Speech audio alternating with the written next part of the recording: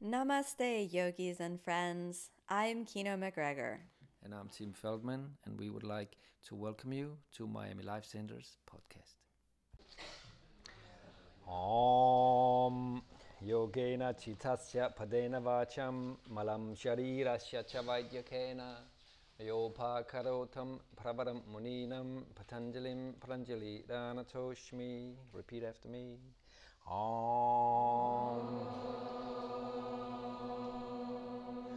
Yogena Chitasya Padena Vacham Malam Sharirasya Cha Vaidyakena Yopa Karotam Pravaram Muninam Patanjalim Pranjali Ranatoshmi.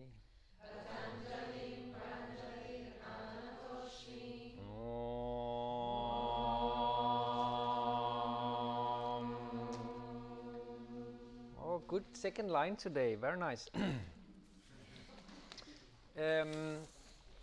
So I have this idea that I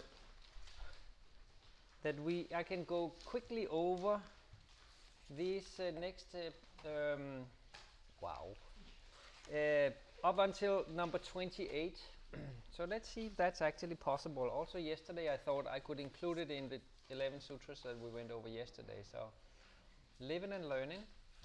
So yesterday we spoke a little bit about that there is such a thing as it's called yogic action. It's called Kriya Yoga, and that is what we're supposed to do. We must take yogic actions. What Patanjali suggests to us, proposes, is that we must commit and act according to the path of yoga, the Kriya Yoga, the path of Kriya Yoga, continuously without interruption. And when we talk about Kriya and we talk about actions, we talk about thought, word and deed. We talk about that trinity at all times. Now, the reason he says that is not like just out of the blue. The reason is because if we don't, then the five kleshas will rule. And the five kleshas are not a very noble or a very pleasurable realm of living. So if the five kleshas rule, then the these five seats of suffering, which they are, will be the playing field, will be the growing field for our whole lives, for everything else that happens in our mind and in our body and in all our experiences. So if we want to be happy, if we want to be free, our job is, and what we must try is to thin out the kleshas little by little until they become manageable. We must try to dissolve them. The way we do that is by practice. Practice Kriya Yoga, which the key kind of to Kriya Yoga is to practice what? Huh? Ekatatva. You $10,000. Yes. Okay. All right. Through Ekatatva comes Dhyana, and Dhyana is that absorbed state, that place that leads straight into Samadhi on a good day. All right. And Samadhi is the state of union, is the state of yoga. Okay? So that's what we're trying to do. That was easy. Okay. So now comes, for the next like 16, 17 sutras, comes some definitions of some of the philosophical foundations upon which all this rests. And we have been talking about this a fair bit, so this is why I think I can just go over it a little bit more quickly. Let's see if that's actually true. So the first one that we will do today is the 12th sutra of the second book. And it goes like this. Klesha mula karmashayo drishta adrishta janma vedaniyaha. Repeat after me. Klesha mula karmashayo drishta adrishta janma vedaniyaha. Okay. So you know the word klesha, you also know the word karma, you also know the word mula, as in mula bandha, as the root, blah blah blah. Okay, so let's see here. So the idea here is the whole cyclic samskaric wheel of samsara, the whole thing that action leads to the next action, and that every action is spurred by a deep subconscious imprint patterning that has happened before this moment when I'm taking this action. And that the action that I'm taking today is completely colored, if not tainted by that previous build up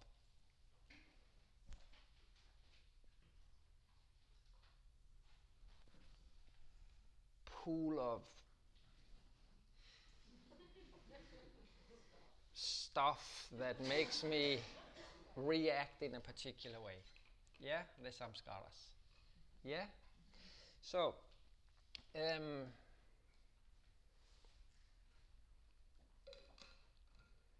so what he says is that these kleshas, they lie deeply within us. They are deeply rooted. They lie deeply rooted, and they are dormant. These patterns, they are in all of us. So when you feel the raga, dvesha, abhinivesha, and so forward, like work on, you don't think that you are a bad person and the only one in the universe. Like, because it happens to even the educated and the sages and the sadhus and the gurus and all that. Just look at Pattabhi Jois. So we just had a situation where everyone loved Pattabhi Jois, and then suddenly, like, all this information comes out that he's touching women inappropriately. And then when that's like starts to hit the floor, then more people start to bring up more information and more information about it. And suddenly it's like we come to a place where it's like everybody kind of knew. You know what I mean? So then it's like, so here we have a man who has dedicated his whole life to yoga, yet he is not free of the kleshas, yet he is not free of the disturbances, yet he could not live by the yamas and the niyamas the way he suggested everybody else to do. Yeah? So what I'm trying to say is, if he couldn't handle it, and and it's not that we shouldn't try. It's just that failure is part of the process. Except for you, Donna, you cannot fail in Bakasana B. Okay, that's the only thing. Yeah. Okay. So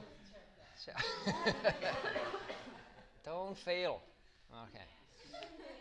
So, and the reason that I'm mentioning this is that they lie dormant, these imprint lie dormant in us, as we spoke about yesterday, and they can come to sprout, to fruition at all times. Under the right circumstance, they will come to fruition. Yeah?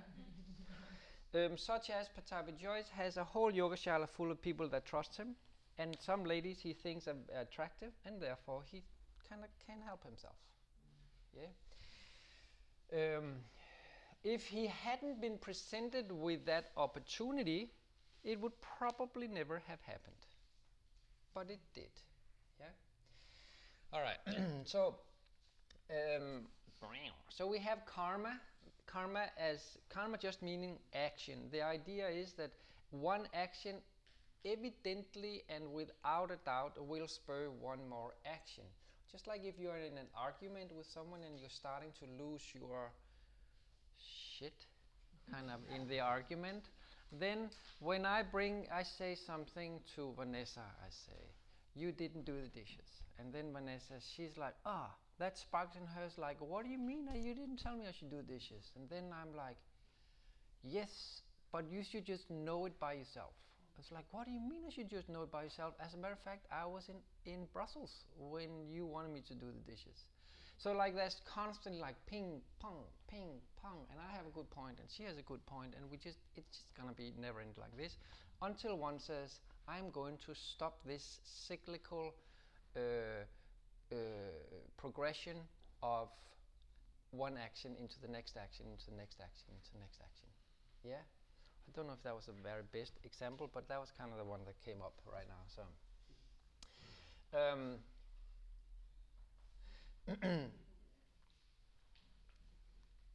all right. Now these actions, again, they're all spurred from the kleshas. It's not like my experience and emotion is pure and spontaneous and built on what is in front of me, on reality. What it's mainly built on is everything I have experienced previously and the patterning that it has set inside of me, the samskaras. Yeah? I'm just saying what I just said, I'm just saying it again. So, okay. And all these actions that have been, these samskaras, they are built on previous actions that are built on things that are built on the kleshas. Things that we like, things that we don't like, things that is a threat to who we are, things that drives our ego forth. But first and foremost, all of that happens because we don't have the overview. We don't have the knowledge. We don't know. We are ignorant people, just like Juan. Right? We defined that yesterday. Yeah. Right? Yes. Well, let's just.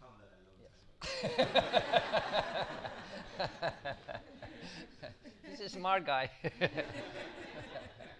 Okay. All right. Good. All right. And you can see the cycle, right? You can see, and this is why this is depicted. Karma, klesha, samskara is depicted as a wheel. And the Sanskrit word for that is samsara. And this is where Carmen says, I would like to leave the wheel. Yes. Yes. Okay. Good.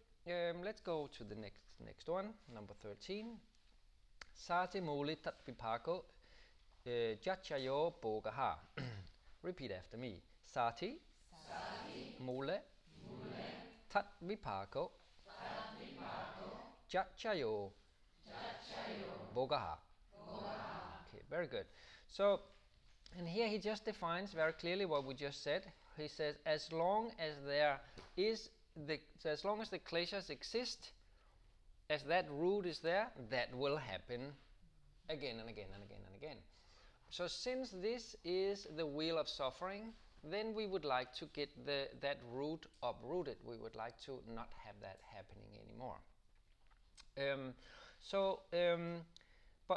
And the result of this, the consequence, the three consequences of this cyclic karma klesha samskara cycle, the samsara, the wheel of samsara, is that there are three consequences. And so this reaches into our everyday lives, but it also spans towards in between life. So remember that we have this idea that there's Purusha that keeps, that is permanent, and that is taking on different shapes and forms to in the attempt to learn and gain consciousness and awareness through experiences, and for that it uses Prakriti. So therefore we have this entity, this permanent soul that moves through time and space, and takes on new clothes, new bodies, and so forward. So all this is not only in one lifetime; it also happens from lifetime to lifetime. And this is important because these decisions that is based on the wheel of suffering has three consequences, upon which one is the choice of the birth that we choose next time. So the type of birth that we choose next time is built on this. Just like my kleshas and this whole thing defines whether I'm going to take a drink of this super healthy thing, or if I'm going to go for the cortadito. Guess what I'm gonna go for. So. Yeah. So yeah. So that means if I have cultivated a strong passion, a strong necessity and craving for cortaditos, then I am going to make sure that I am born in Italy my next life, and something like that, right? Where I can get super coffee. Whereas if I have created a more healthy patterning within me, I'll make sure I am born right next to the mango tree cafe over here, so I can get this at all times. In that way, we have defined that Miami is a really spiritually highly evolved place to be. Okay. Okay. So the second one is the type of life, the lifespan that we are choosing. So basically, so this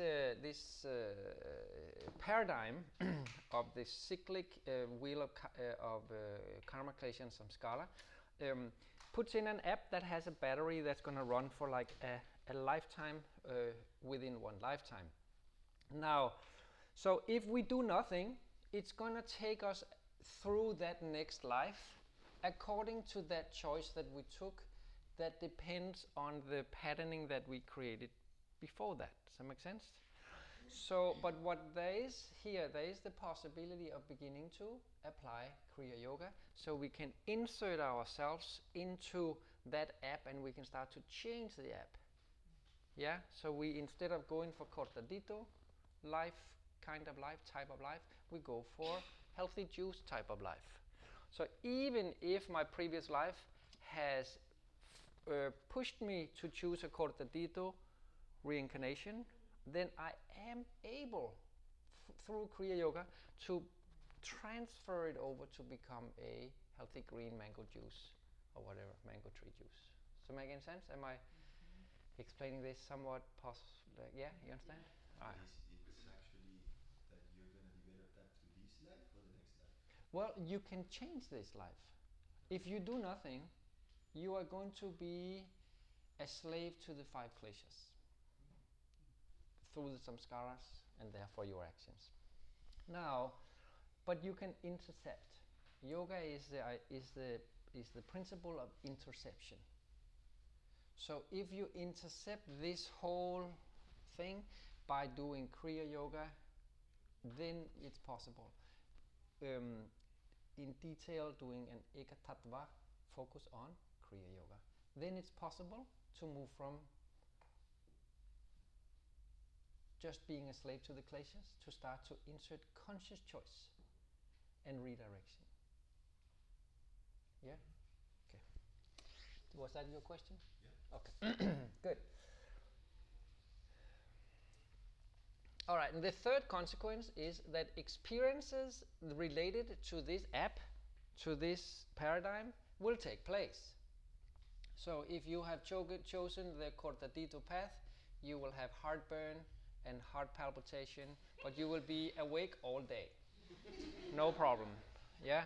If you have chosen this, you might feel a little bit sleepy, but you're going to feel a little bit more healthy and juicy in general.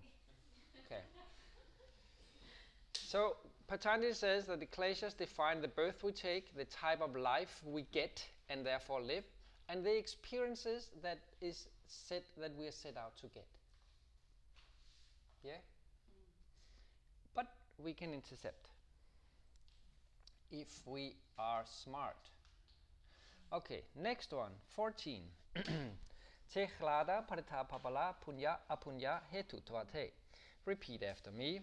Te chlada paritapa pala punya apunya hetu tvate.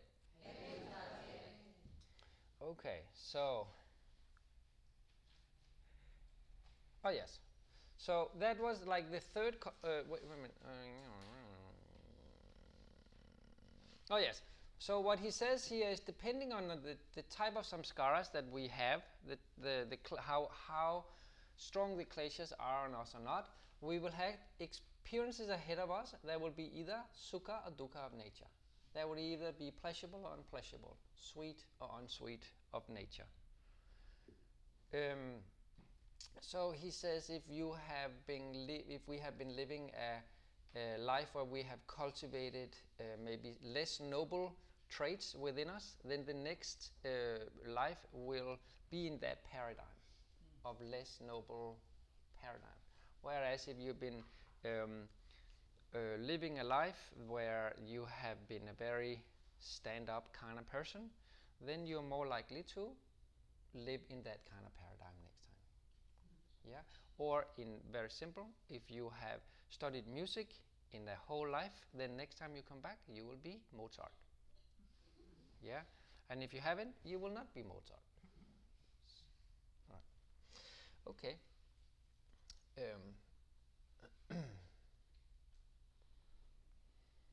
Yeah, I think that was that. All right, number 15 goes Parinama tapa samskara tukaihi gunavritti virudacha te dukkham yeva sarvam vivekinaha. Repeat after me.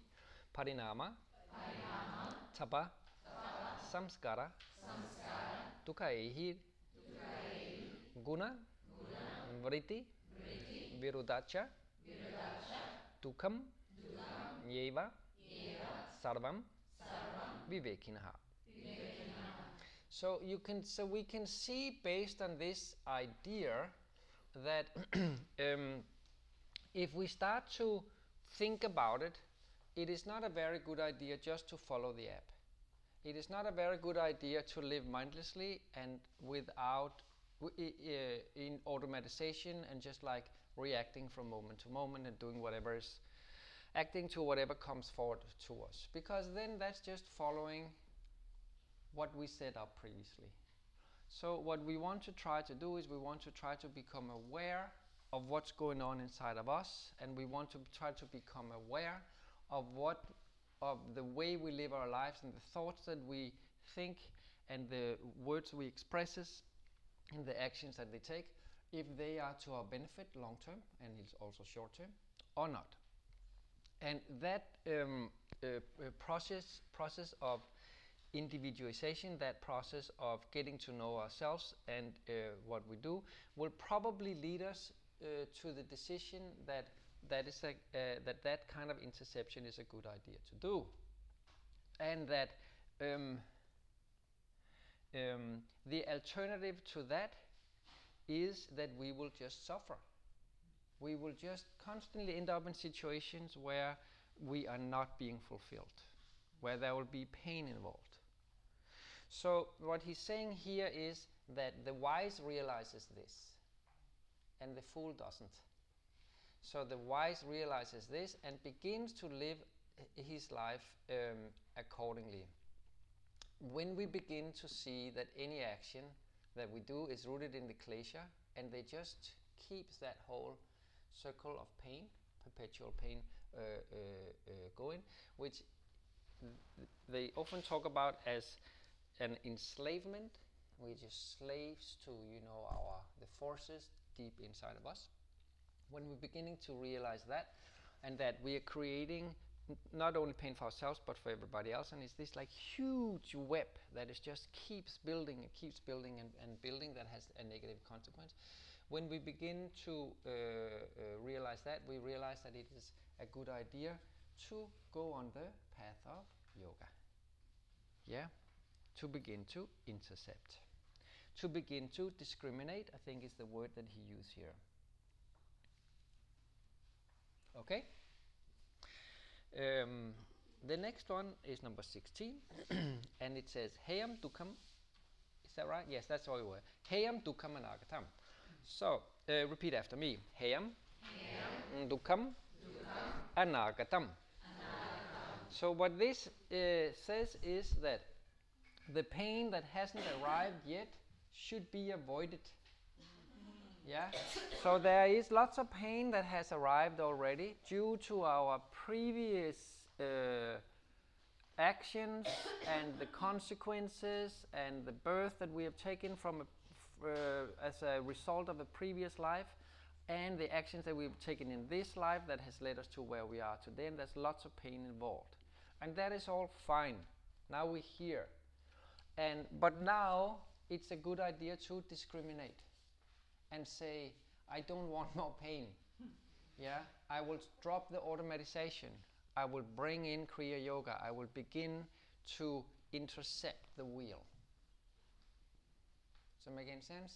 So if I don't do that, if I just let myself act completely according to my to what's going on and my desires and my pleasures, then I'll go for this cup every time. But then I realize, it's not so good for me. And actually, and this is a true story, Pattabhi Jois and Saraswati, his daughter, and Sharat, his grandson, they used to drink coffee all the time. So when I first arrived in the Shala in Mysore in 2003, 2004, they would they would make some coffee and they would drink that. So they would be working us all the time, and then suddenly they were all gone. For like 5 minutes they would be gone. And and after a while you realize you're like, where did they go? There was I was about to bend, and then I had to wait 5 minutes and there was no one to be seen. It's they're in the office having coffee. Because they wake up at 1 or 2 in the morning and they start to teach from 4 or 5, and they finish around 12. It's a long shift, So they needed a little bit of oomph sometimes. So they were drinking lots of coffee. And recently, Sharat, he started to have some health problems because of the coffee that he would be drinking. So Sharat has intercepted that. So he's now drinking green tea and smoothies. And he's coming here the first week of May. And last time he came, we found a Brahmin chef that could cook food in the classic Brahmanic style. And this time we were trying to do the same. And then we were having a little hard time with it, and then he brought up that he actually had a chef that lived in Europe, in Portugal, that we would like to bring. So we thought, so we're gonna bring an Indian chef, a Brahmin Indian chef from Portugal to the US tour to cook for him. And we were looking at the numbers. We were like, all right, let's do it. Then he told us who it was. This is a Brazilian lady that is specializes in raw and vegan food. So and then I asked him, and she's cooked for him before. So it's Anita, what kind of food do you make for him? Oh, he likes to have a salad and a smoothie for lunch. I was like, what the heck? Can we just go down to the mango tree for that? But now Anita is coming, so. So that was kind of funny. I can eat it too. So what Sharat is trying to do is he's trying to avoid the pain that is coming. Yeah. Does that make any sense? Okay. 17. Drasta drashayo samyoga here hetuhu. Repeat after me. Drasta drashayo samyoga here hetuhu. Can you hear this? Learning Sanskrit is like asana for the tongue. Yes. It is it's hard. And I am very sorry, but I definitely butcher all this. If my teacher was here, he would be going oh. But he's not here, so don't tell him. All right. So this is very simple. We are in the metaphysical again. And we're just talking about, so samyoga means the conjunction. So what he's saying is what we've been talking quite a bit about, that the problem is that dri means the seer, so the seer and the experiencer, the seer and the instrument of the seeing has been confused. That the seer that the seer, which is Purusha, has been confused with the instrument of seeing, which is our intellect, our buddhi, and that creates a conjunction, that creates a misidentification. That's all he says in this one. And I think he also says that that is the cause of our suffering, and we should try to avoid that. All right. He says don't do it. All right, so So number 18 is Prakasha Kriya Stiti Shilam Bhutendriyatmakam Bhoga Pavarkartam Drisham. Repeat after me. Prakasha, Kriya, Stiti, Shilam, Bhutendriya, okay, Atmakam, Bhoga, Apavar, Agartham, Drisham. All right, so the three first words, Prakasha, Kriya, Stiti. So Kriya, you know what it means. It means action, it means movement, it means vritti. And Stiti, you know a little bit about because it comes from the same words like stitau. We met that in earlier on, that we want steadiness. And then Prakasha is a light, is like a divine light, illumination. So Prakasha is the sattvic principle, Kriya is the rajasic principle, and Stiti is the tamasic principle. Yeah. So we're talking about those three principles, and we've been talking a little bit about that. So I will go a little bit quickly over that. So he says that which is knowable. When Brian says here, that which is knowable is what? What can we know? Prakriti is all we can know. Purusha, we can know. It is that thing beyond. So Prakriti is everything we know, everything we experience, every mystical experience we have, every thought, every pre-thought, every weird emotion that's going on that we can't put words on, everything. That is Prakriti. Yeah? And then he says, there's something beyond that. What is that? Oh, we don't know. We call it Purusha. And it's permanent. This is the Buddhists. They're like, how do you came to that conclusion? That kind of like, you just like grab that out of the air? Like, anyway. But, so, he says that. And then he says that Prakriti, the gunas, so from Prakriti comes the gunas. From the gunas comes the senses and the elements, and and therefore the sense from Prakriti comes the gunas. From the gunas comes the tri-chitta, the three kinds of mind, and from that comes the body. From that comes the senses, the sense organs, and the organs of action, which would be our hands and feet and nose and so forth. And then there is the gross elements. Let me see if I can remember exactly how it is that they do those. I can't remember. And then there's the subtle elements. Then there's the subtle elements, and finally there's the gross elements. And the gross elements is the periodic table. It's like everything, like all this stuff we can touch and so forth. Yeah. So, and all of that, like Prakriti, he's just breaking it down a little bit. And this is Sankhya. And there's 24 principles plus Purusha. So all of this is what Prakriti consists of, and if you're interested in that, you want to study Sankhya. So he says all of that exists for one single reason, and that is to provide experiences to Purusha. To give Purusha an instrument with which it is possible to experience, it is possible to take action, it is possible to bring awareness to anything, with which it is possible to move and do stuff. Yeah? That's all he says. Okay. Why is that? That's a long story. The next one,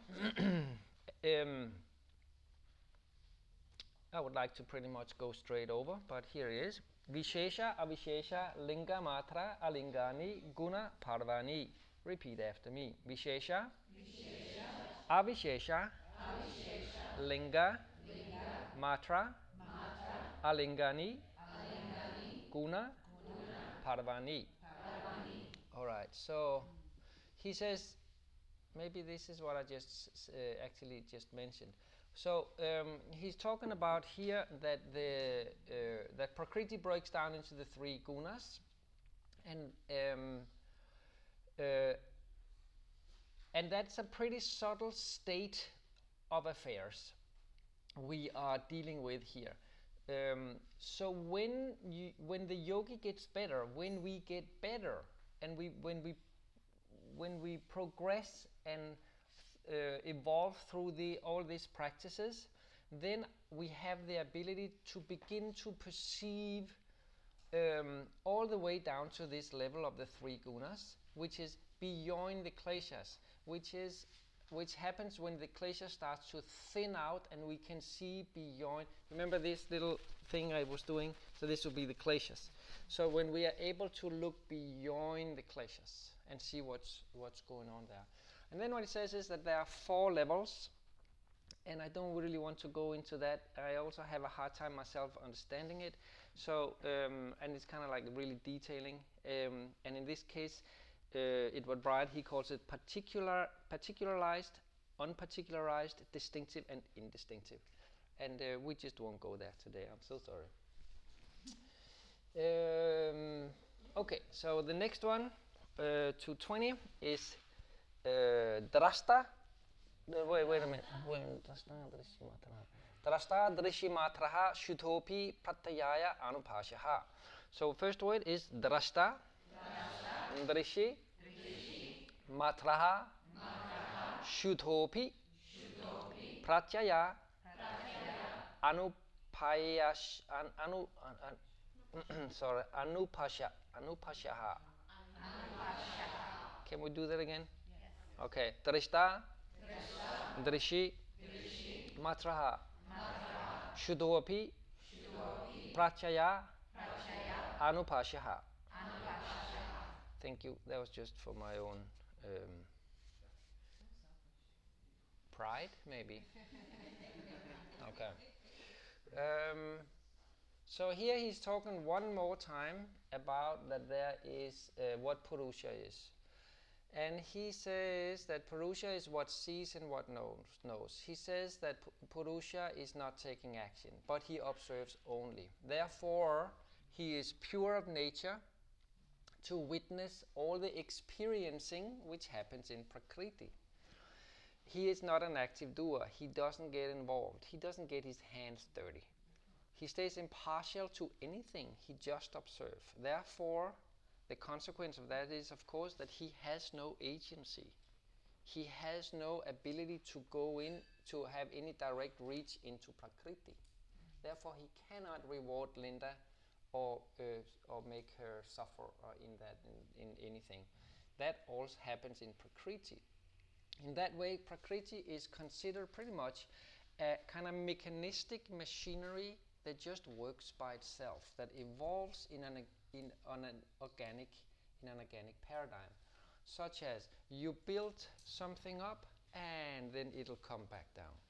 You have an organic matter that grows, and at some moment it has outlived its life, or if you take the water source away, it's very simple, then it will wither again. It's very simple like that. You take a brick, you put it out into the weather, you leave it there for 100 years, there's not much brick left, because it has been broken down. It's just that. That is how Prakriti works. And this is the law of cause and effect. This is karma in principle. So there's no judgment. It's not like, oh, you put the brick out, I'm going to break it down, God says. It's just like, it's not going to survive out there, because the laws of nature is in place. Does it make any sense? And it's like gravity doesn't have judgment, and so forth. It's very free in that way. Okay. So Purusha is therefore the seer and the knower, the true knower. He's not affected by anything that goes on in Prakriti. He's not taking any actions, therefore he's not building any kleshas. Therefore he's not building any samskaras. Therefore there is going to be no binding towards all this suffering. All there is for Purusha is freedom. Yeah, liberation from all of that. This is why we would like to realize we are our Purushas, because it's supposed to be nice. There. Okay. 21. Tatartha yeva drishas yatma. Repeat after me. Tatartha eva drishas yatma. Okay, here he says it again. This is the same. That which is all these actions that is going on in Prakriti is only there because Purusha needs to get some experiences. So sometimes Prakriti is compared to a dancer on a stage, and Purusha to the king that sits and watches.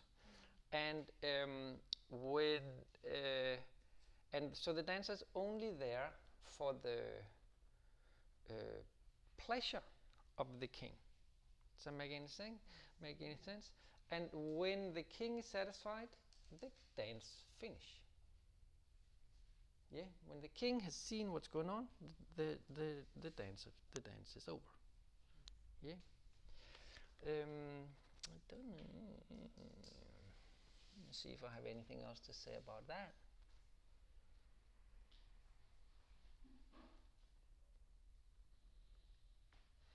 It is also, I have mentioned that before, it is the key point of contentions from contemporary thinkers to Sankhya and Yoga. It is the one they keep attacking this thing. This is the conjunction point. We're talking about conjunction, right? Keep attacking that place. Okay. 22. Kritartham pratinas Kritartham pratinas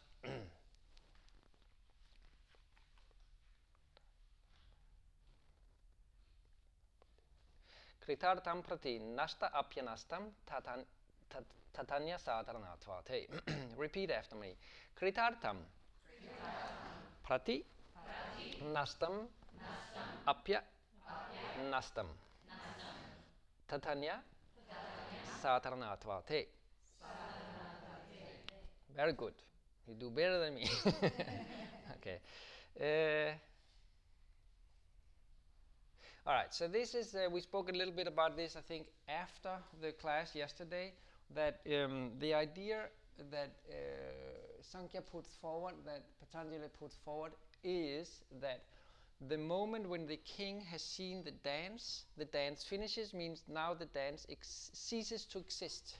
It goes away, it is no more. So, I am Purusha, and I am now using the Prakriti that exists for me, the dancer, to experience all this stuff. Now I have experienced what I need to do. Now Prakriti just falls away. Why? Because it has come to its end. Its usefulness has come to its end. Yeah. When I am the body here, I have this body. When I no longer need to learn in the way that I can learn with the instrument of a body, the body falls away. I need it no longer. When I have evolved into the next stage where I need no body, I just need mind to gain experiences and awareness and consciousness, then I will just be a Videha that floats around in space or wherever the Videha is. Then when I don't need that shape and form anymore, then I go back to Purusha. Then all is done. Like merge? Falls away. Falls away. It is two different entities. Yeah. That is the idea of the conjunction. Let me see what else I wrote about this.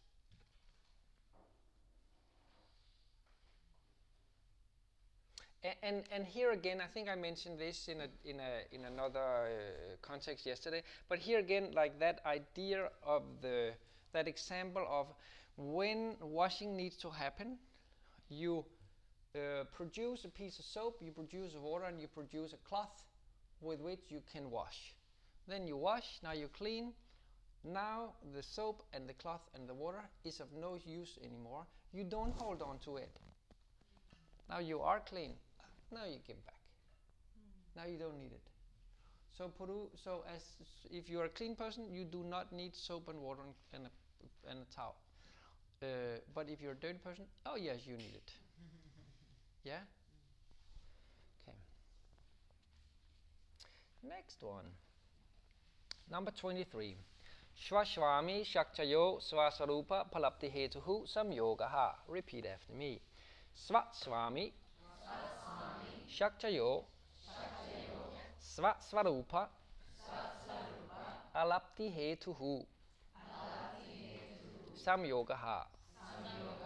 So this is again Samyogaha. Samyoga is the conjunction. So the conjunction is that, this is number 23, that we have that the misidentification that the buddhi thinks that it is Purusha, and that happens because the buddhi is a crystal that when it works at its best, it reflects whatever is in front of it.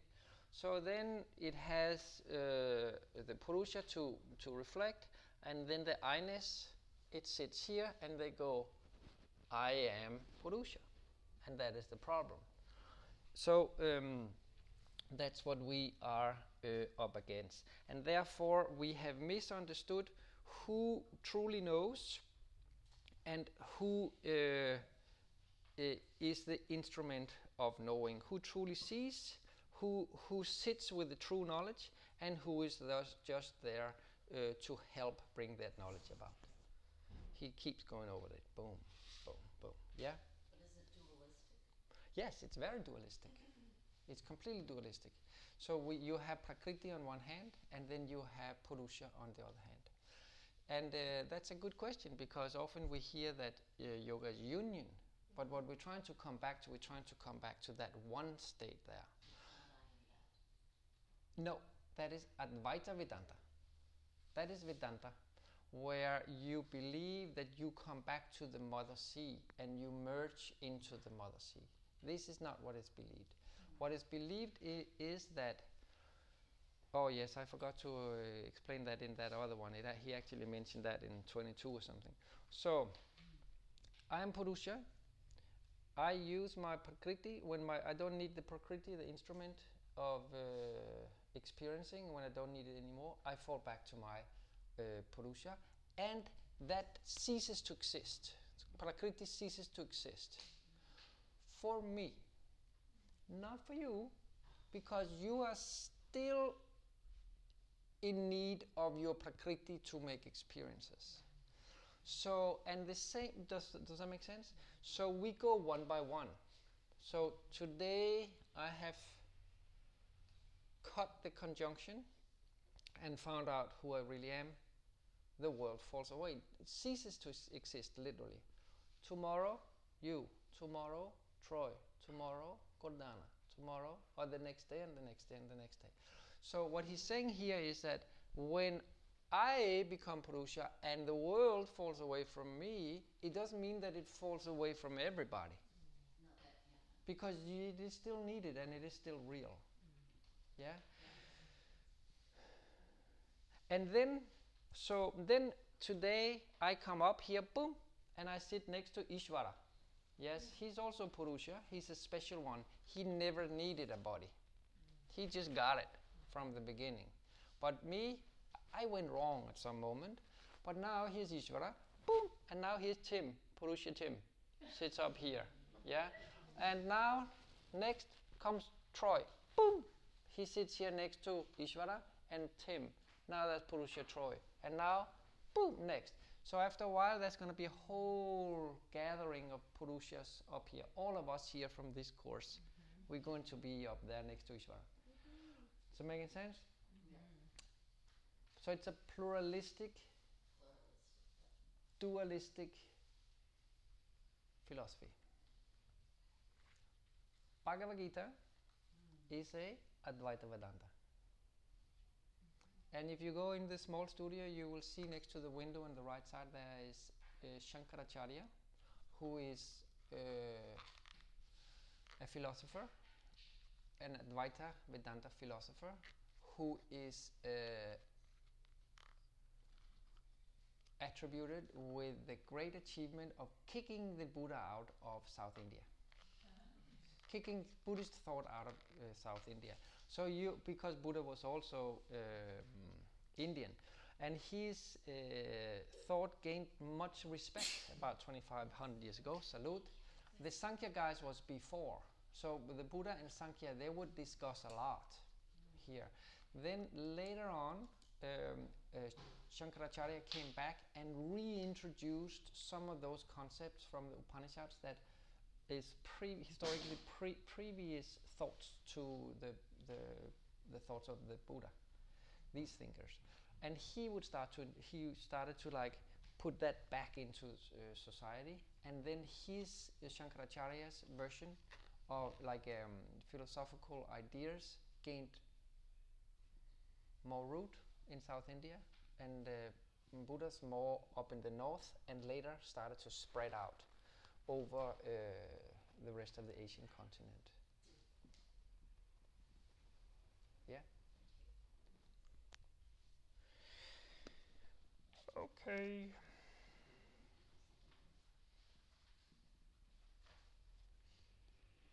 Where did we get to? 24? We just did 23, right? Yes, okay. Number 12. Tasya hetur avidya. Repeat after me. Tasya hetur avidya. Now this is straightforward. The conjunction happens because we don't know better. Yeah, it's because of the misidentification. We don't know, we think we're Purusha, but we're not. Why do we think we're Purusha? Because the Buddhi has the ability to act like a crystal. So it looks like we're the Purusha, but we're not it. So sorry to say it. So the whole thing is it lacks, so the whole thing of conjunction happens from the lack of knowing, the ignorance, the misunderstanding, the misidentification.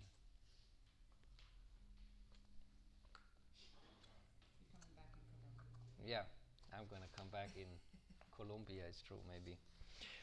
Okay. Okay, so how do you get rid of this conjunction? So the next one talks about that. Tat apavate samyoga pavo hanam tatrashehe kaivalyam. So kaivalya means liberation. So repeat after me.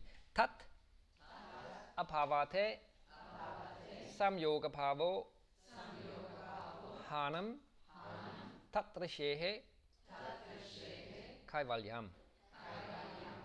So how do we get rid of the conjunction? Why is the conjunction there? Because we misunderstood. What is the basis of misunderstanding? It's because we didn't know better. We didn't know. We were unaware. We was lacking the knowledge. We were ignorant. That's why it happened. Yeah. So what is the remedy to not letting the conjunction happen or to let it go again? It is to get to know. It is knowledge. It is knowing. Yeah. So this is why in Indian tradition that knowledge is considered sacred, because it's the only way out of pain. Yeah. This was number 24. No, this is number 25. That's an important one. So basically, when ignorance lifts, when avidya, when not knowing lifts, then the tamasic state lifts, the heavy layer of slush of suffering lifts. And when not knowing isn't there, then true knowing is there. Yeah? And when true knowing is there, there was nothing, then misidentification just not happening, because we know what is what. We know Purusha and Prakriti is different, and so forward. So when that is the case, then conjunction is just gone. Now, and the bonding goes and the liberation happens by itself. And the way they talk about it again is like lights. I think we talked about a little bit about light yesterday. So this is knowing, this is Purusha. Purusha is a light. Then there's misunderstanding, there's not knowing that comes down over it. It comes down over like a lampshade, like this. So the light has been going everywhere. Now there's a lampshade over it. So now, what is the result? Darkness all around.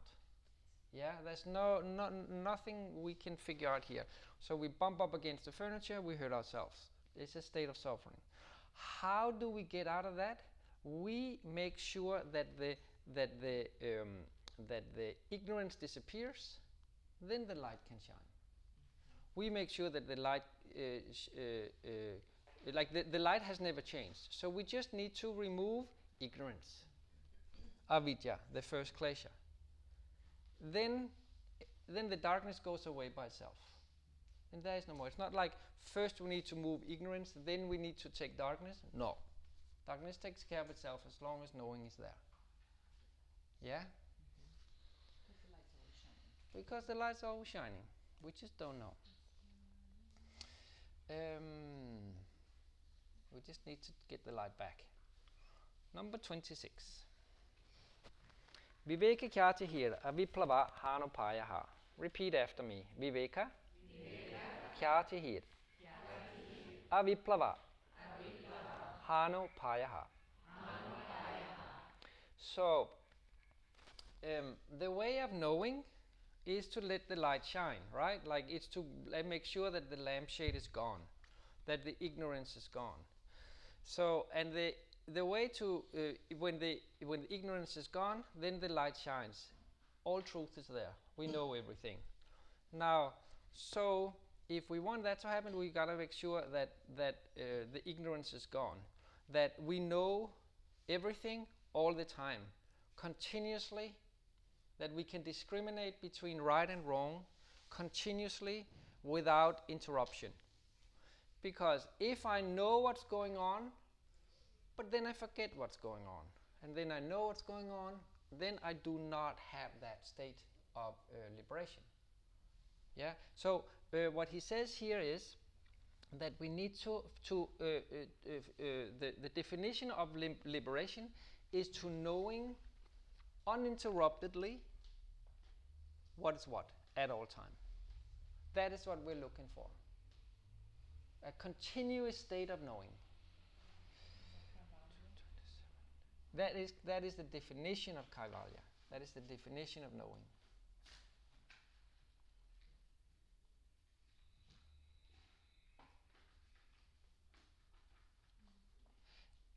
And another way of saying that we have reached a level where we have seen through the pain and that comes with all the actions, and therefore has stopped all the actions and all the thoughts and so forward. We have stopped who I am, and therefore we have entered into this state of viveka, which is discrimination, kyati here, which is the lamp of knowledge. That we now exist as the lamp of knowledge, as Purusha itself. Yeah, you okay? You look a little bit like, hey? Yeah? So I suppose you're like, as far as I can see, we're not really supposed to be able to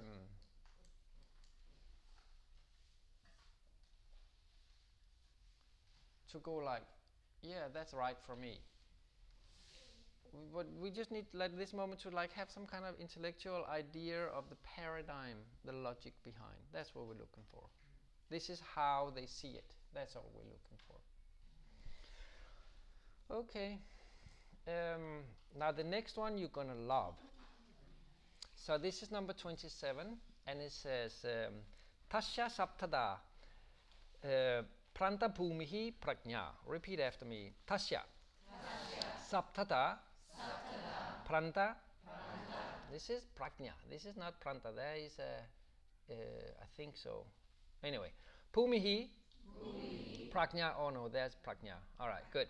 All right. So what he says here, sapta, you know the word sapta from taking guided class. It is sapta means 7, and prajna is knowledge, and bhumi is a state.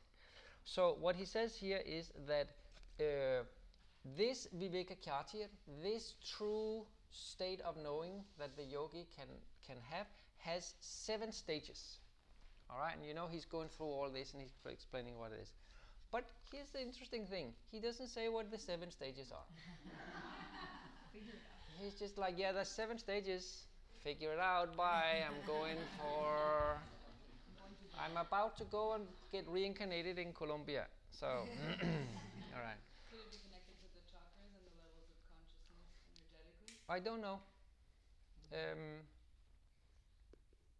Maybe. That would be a speculation. Because he doesn't say. So I don't know. And I have not, I don't know if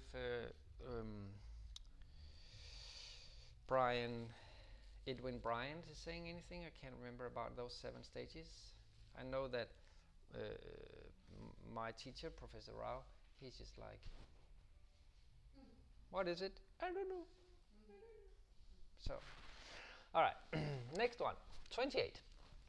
And that is the curriculum for today. So we're getting... He mentioned something about that. Does he? Yeah, 7 points. Explain the 237 page. On page 2. Okay, he talks a little bit about that. All right, so if you want to know something about that, you can buy this book. Or you can take a class with Edwin Bryant. All right, so 228. Yoganga Anushtanat Ashudikshaye Jnana Diptahir Aviveka Kyatehe. Repeat after me. Yoga Anga Anushtanat Ashudikshaye Jnana Diptahir Aviveka Kyatehe. So what he says here is we're getting really close to like our Ashtanga Yoga. That is the next thing that comes up. And here what he says is that if we practice yoga, if we practice the correct steps towards yoga, the impurities, as in the kleshas, are thinned and eliminated and falls away. When the kleshas falls away, the kleshas is the lampshade. Oh, sorry, I have stolen your water. Okay. When the kleshas falls away, illumination arises by itself, because it's just because the lampshade was there. That was the only problem from the beginning. It wasn't that there was no light. And when that happens, then we get wisdom, we get wise, we get discriminative wisdom, we get the ability to know, we become knowers of true knowledge. And then when that is uninterrupted, then we will live in a state of discriminative discernment at all times. Yeah? So this sutra leads into the next one, and I was thinking today, should I teach it today or tomorrow? But this sutra says if you practice yoga correctly, then all this is coming. Yoga Anga is the first thing, so you can hear we are very close to Ashtau Anga. See there, which is the next one, which we will not go over. So he says Yama Niyama, Asana Pranayama, Pratyahara Dharana, Dhyana Samadayo, Ashtavangani. So Yama Niyama, Asana Pranayama, Pratyahara Dharana, Dhyana is the 8 limbs of yoga. We go there tomorrow.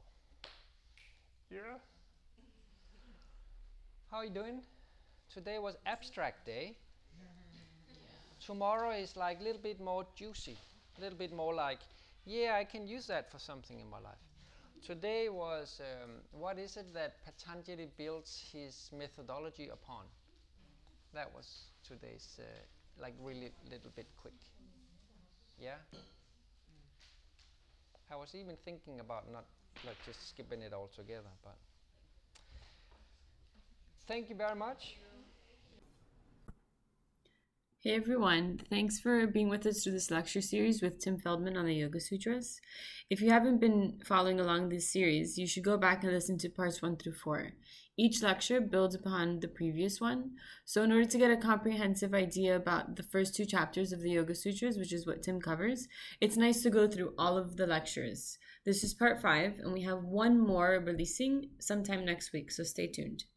If you're interested in practicing or studying more with Tim, there are some opportunities coming up in our Ashtanga Practitioners Intensive starting June 14th. It's our 1-month course, which he teaches alongside Kino McGregor. He will also be doing a 6-day Mysore style intensive with afternoon Yoga Sutra lectures in November. You can find all of this information on our website, miamilifecenter.com, with sign up and information about applying for our 1-month course.